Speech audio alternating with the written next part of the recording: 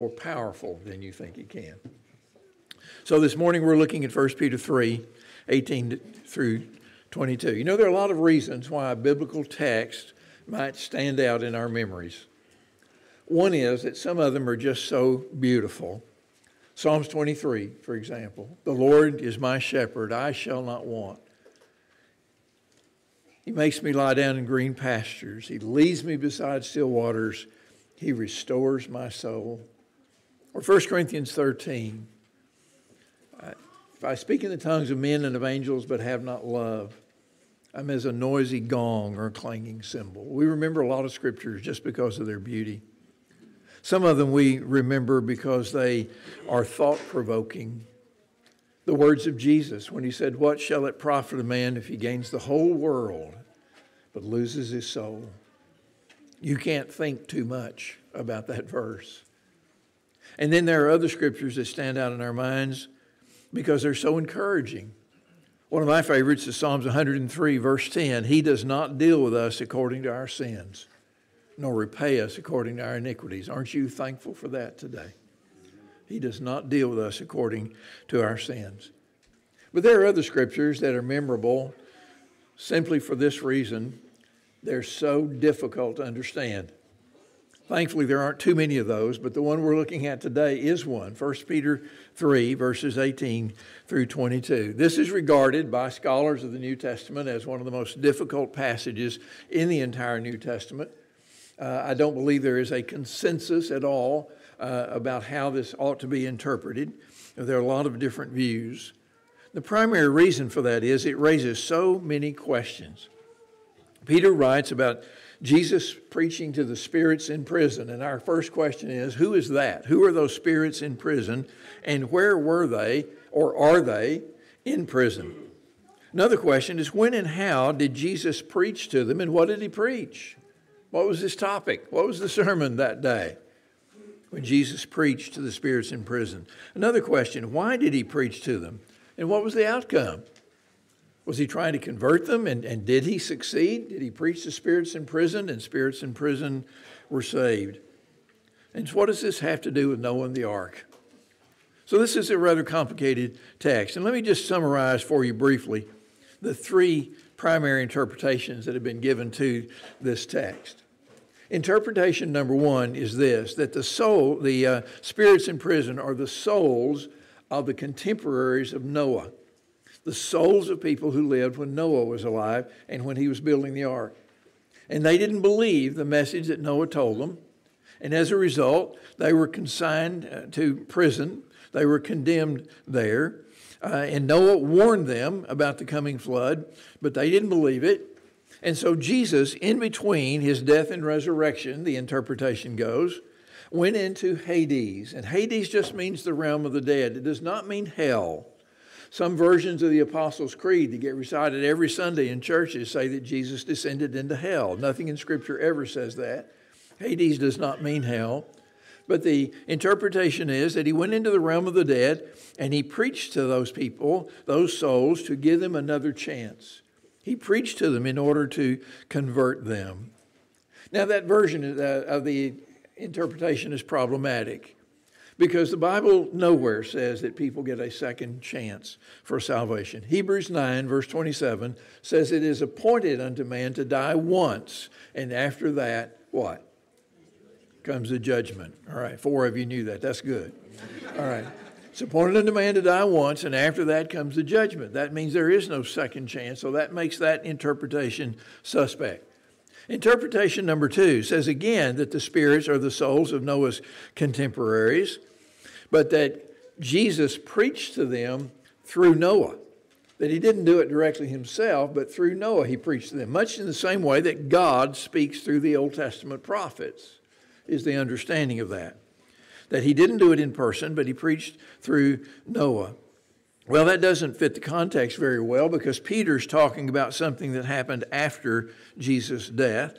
And notice he doesn't say Noah preached or Jesus preached through Noah. He said Christ preached to the spirits in prison. So that interpretation is a little bit suspect as well.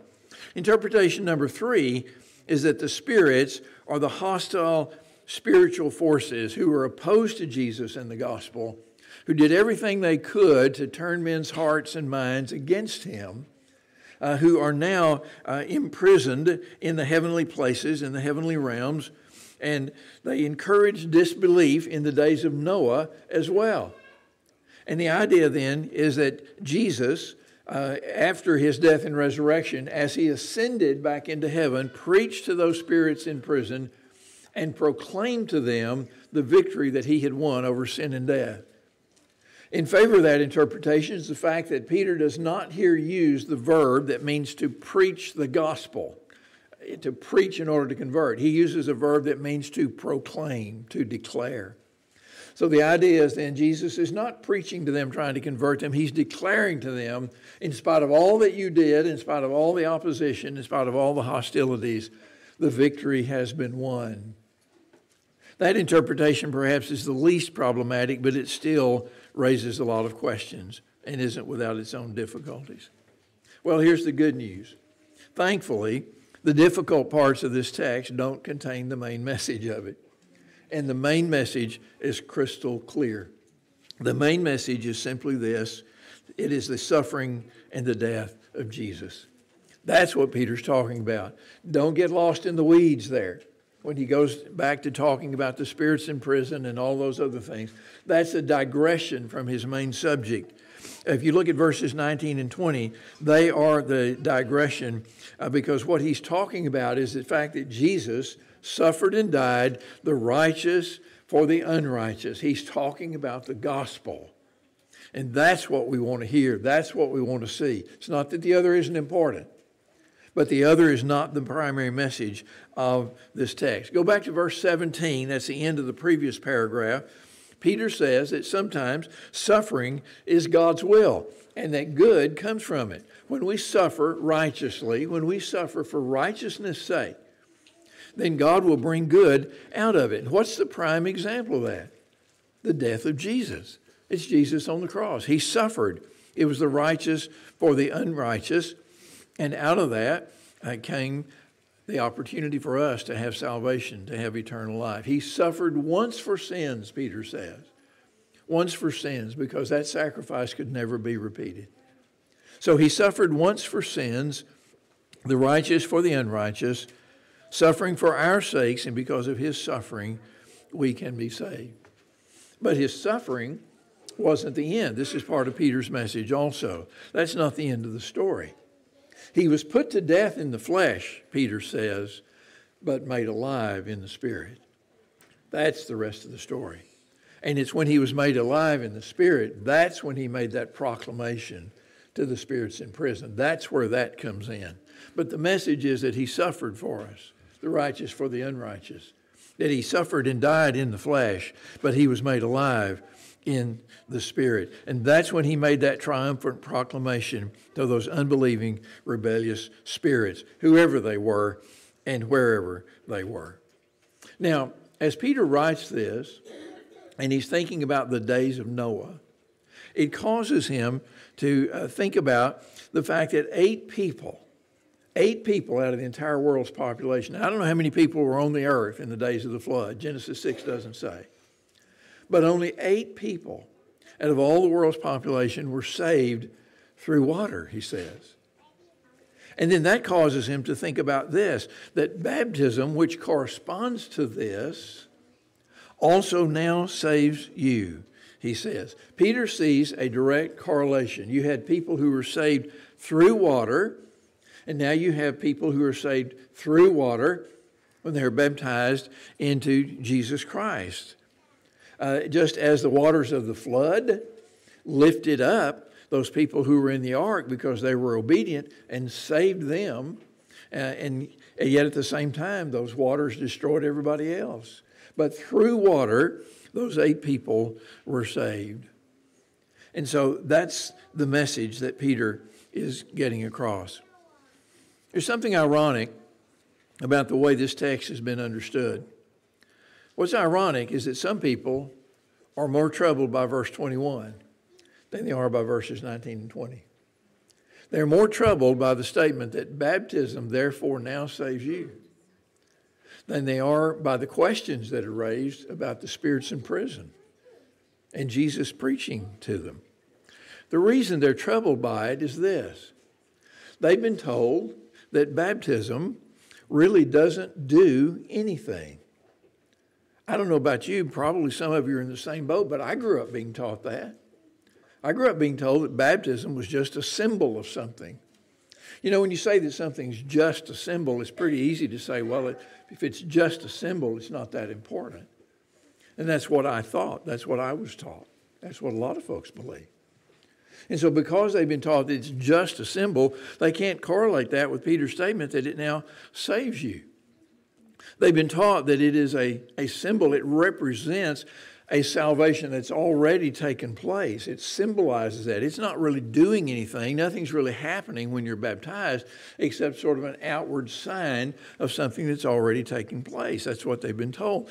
And they've been told that to say anything else is to nullify the grace of God. And to say anything else, such as what Peter says in verse 21, is to teach salvation by works and not through God's grace through faith, the way that we heard read from Ephesians a few minutes ago. So then when they read verse 21 in 1 Peter 3, they think there's something wrong here. Now I want to ask you a question.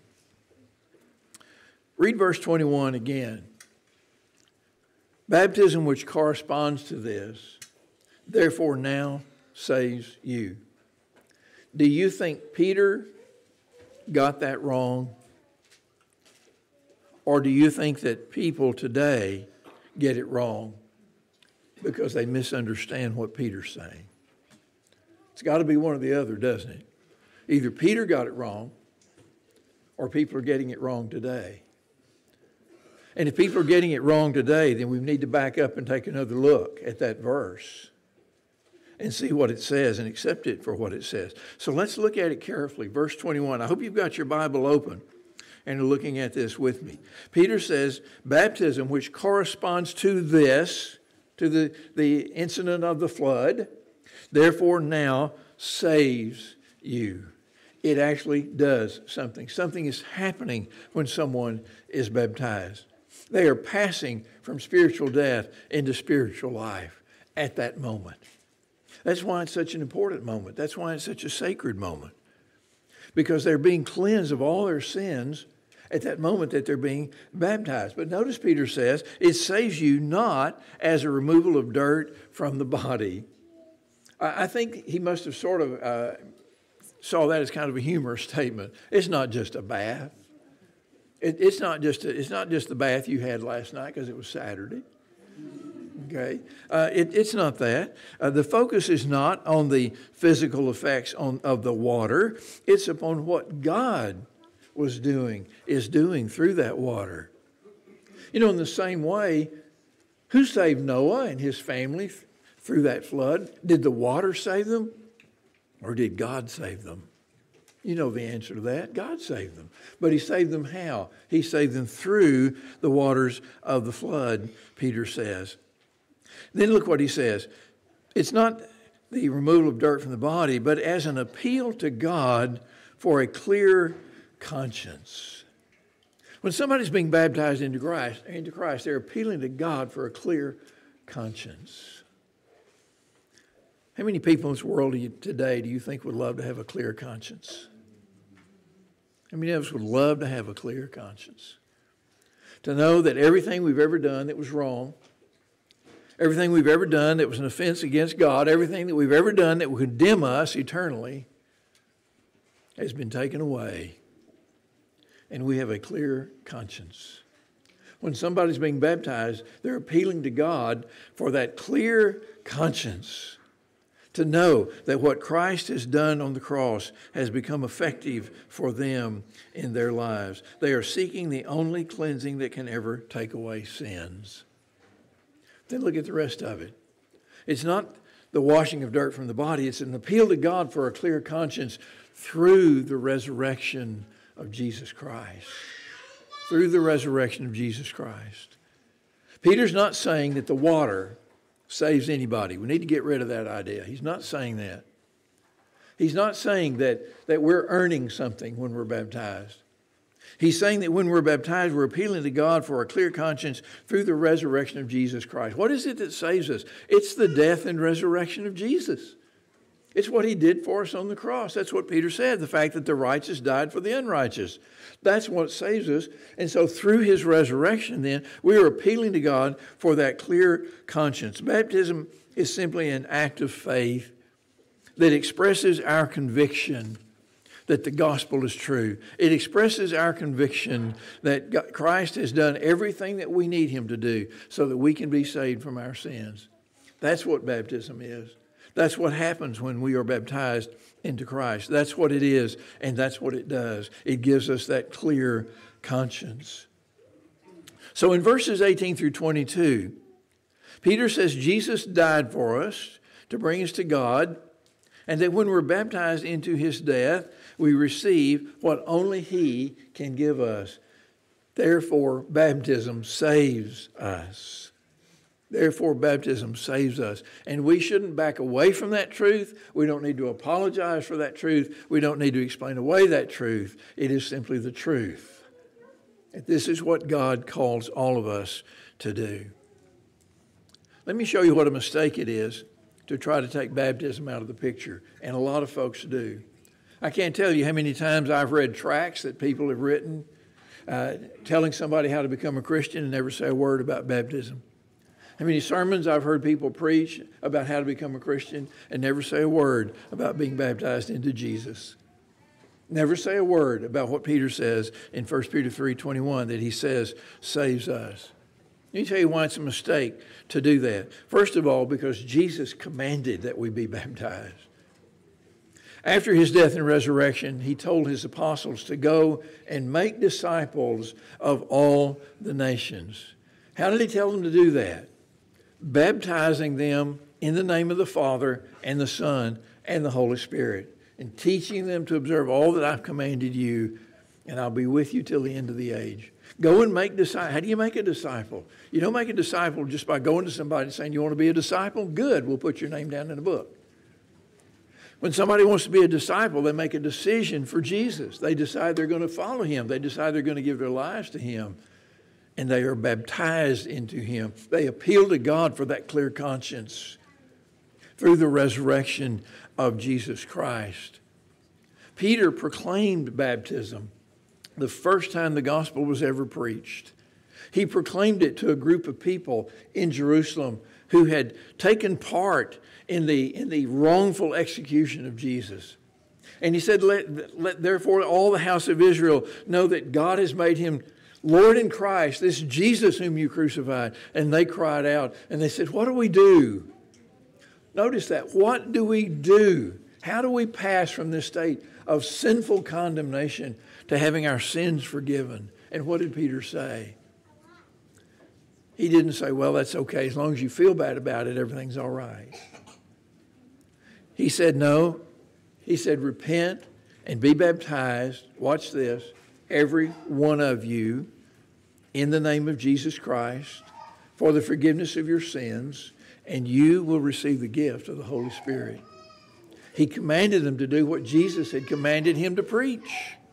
He told them to repent and be baptized, and no exceptions, every one of them, in the name of Jesus, to have their sins washed away, and they would receive the gift of God's Holy Spirit. The Apostle Paul continues that when he says in Galatians that baptism is how we put on Christ. In Galatians 3 and verse 26, Paul says we are all sons of God through faith. Get that? We are all sons of God through faith. We're all sons of God because we put our trust in Jesus and who he is and what he did when he died on the cross and the fact that he was raised from the dead. But the next verse says, for as many of you as were baptized into Christ have put on Christ. Can you be saved without putting on Christ? Do you want to go and stand before God not having put on Christ? Do you believe you can be forgiven of your sins without putting on Christ? Are you that good? Or is it true what Paul said, that we're all children of God through faith, and that as many of us as have been baptized into Christ have put on Christ? In Romans 6, when somebody raised the question, they said, well, if salvation is by grace, then should we sin all the more so that there'll be more grace? And Paul said, absolutely not, by no means. How can we who died to sin still live in it? Don't you know that all of us who were baptized into Jesus were baptized into his death? And then he says, we were raised, therefore, to walk in newness of life with him, just as he was raised from the dead. How can we say, let's continue in sin, when we've been baptized into his death and we've had our sins washed away?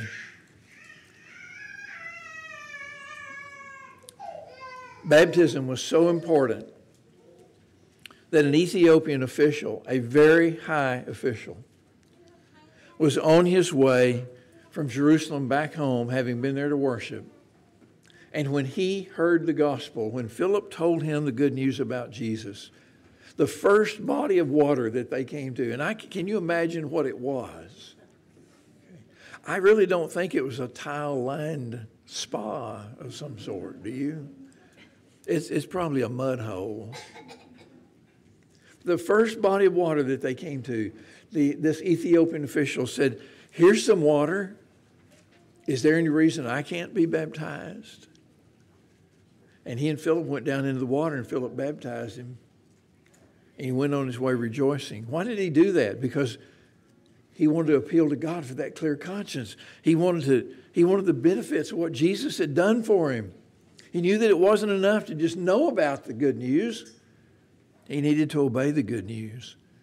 Baptism was so important that a jailer in the city of Philippi and his whole family, according to Acts chapter 16, were baptized sometime in the middle of the night, because the earthquake that sprung Paul and Silas free from their bonds took place sometime after midnight. And it was after that that they went and told the jailer and his family about Jesus. And then it was after that that they were baptized, sometime in the middle of the night. Why did they do that? Why did they not wait? Because they were appealing to God for a clear conscience through the resurrection of Jesus Christ. They were doing exactly what Peter said that we do. They fully understood what Peter said. Baptism, therefore, now saves you. Not as the removal of dirt from the body, but as an appeal to God for a clear conscience through the resurrection of Jesus Christ. Through the resurrection of Jesus Christ. You know what so many people are told today? They're not told about baptism. They're told to pray this prayer and ask Jesus into your heart. I don't discount the value of that. I think people ought to pray more. I think sinners ought to pray more than anybody. Paul himself, when he was 3 days and 3 nights blinded, not sure what God was going to do with him, prayed the whole time. But that praying didn't save him. And when Ananias finally came to him after he'd been praying 3 days, he didn't say, Brother Saul, God sent me to tell you to pray this prayer and ask Jesus into your heart. He came to him and he said, what are you waiting for? Rise and be baptized and wash away your sins, calling on the name of the Lord.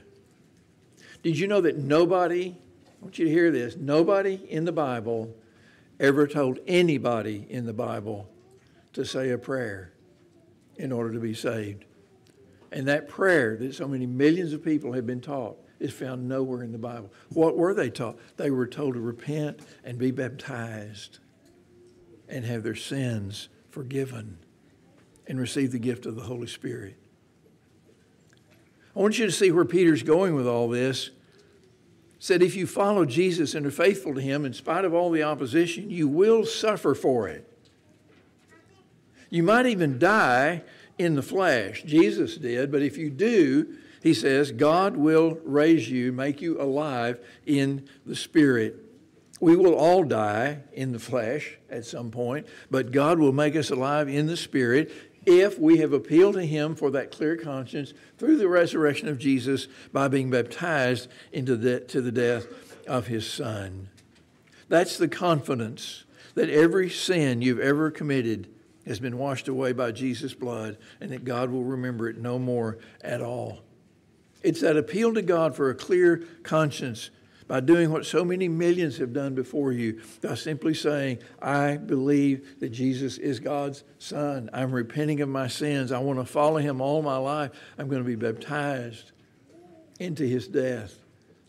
Baptism, therefore, now saves you.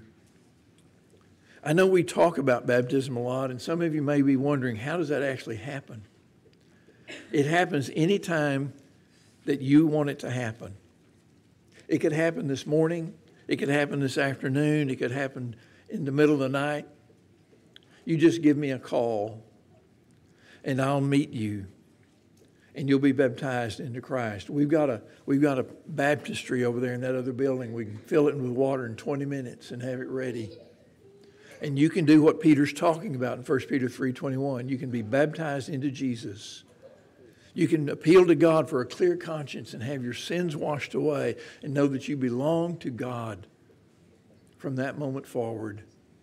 And know that you are on your way to eternal life. That can happen anytime you want it to. Don't let the logistics hold you back. It's too important for that. Christ died for you, the righteous for the unrighteous. Don't let his death for you be in vain. If you're ready to do that right now, we would love nothing more than to hear you say so and to take you over there and baptize you into Christ. All you have to do is tell us. Let's stand and sing.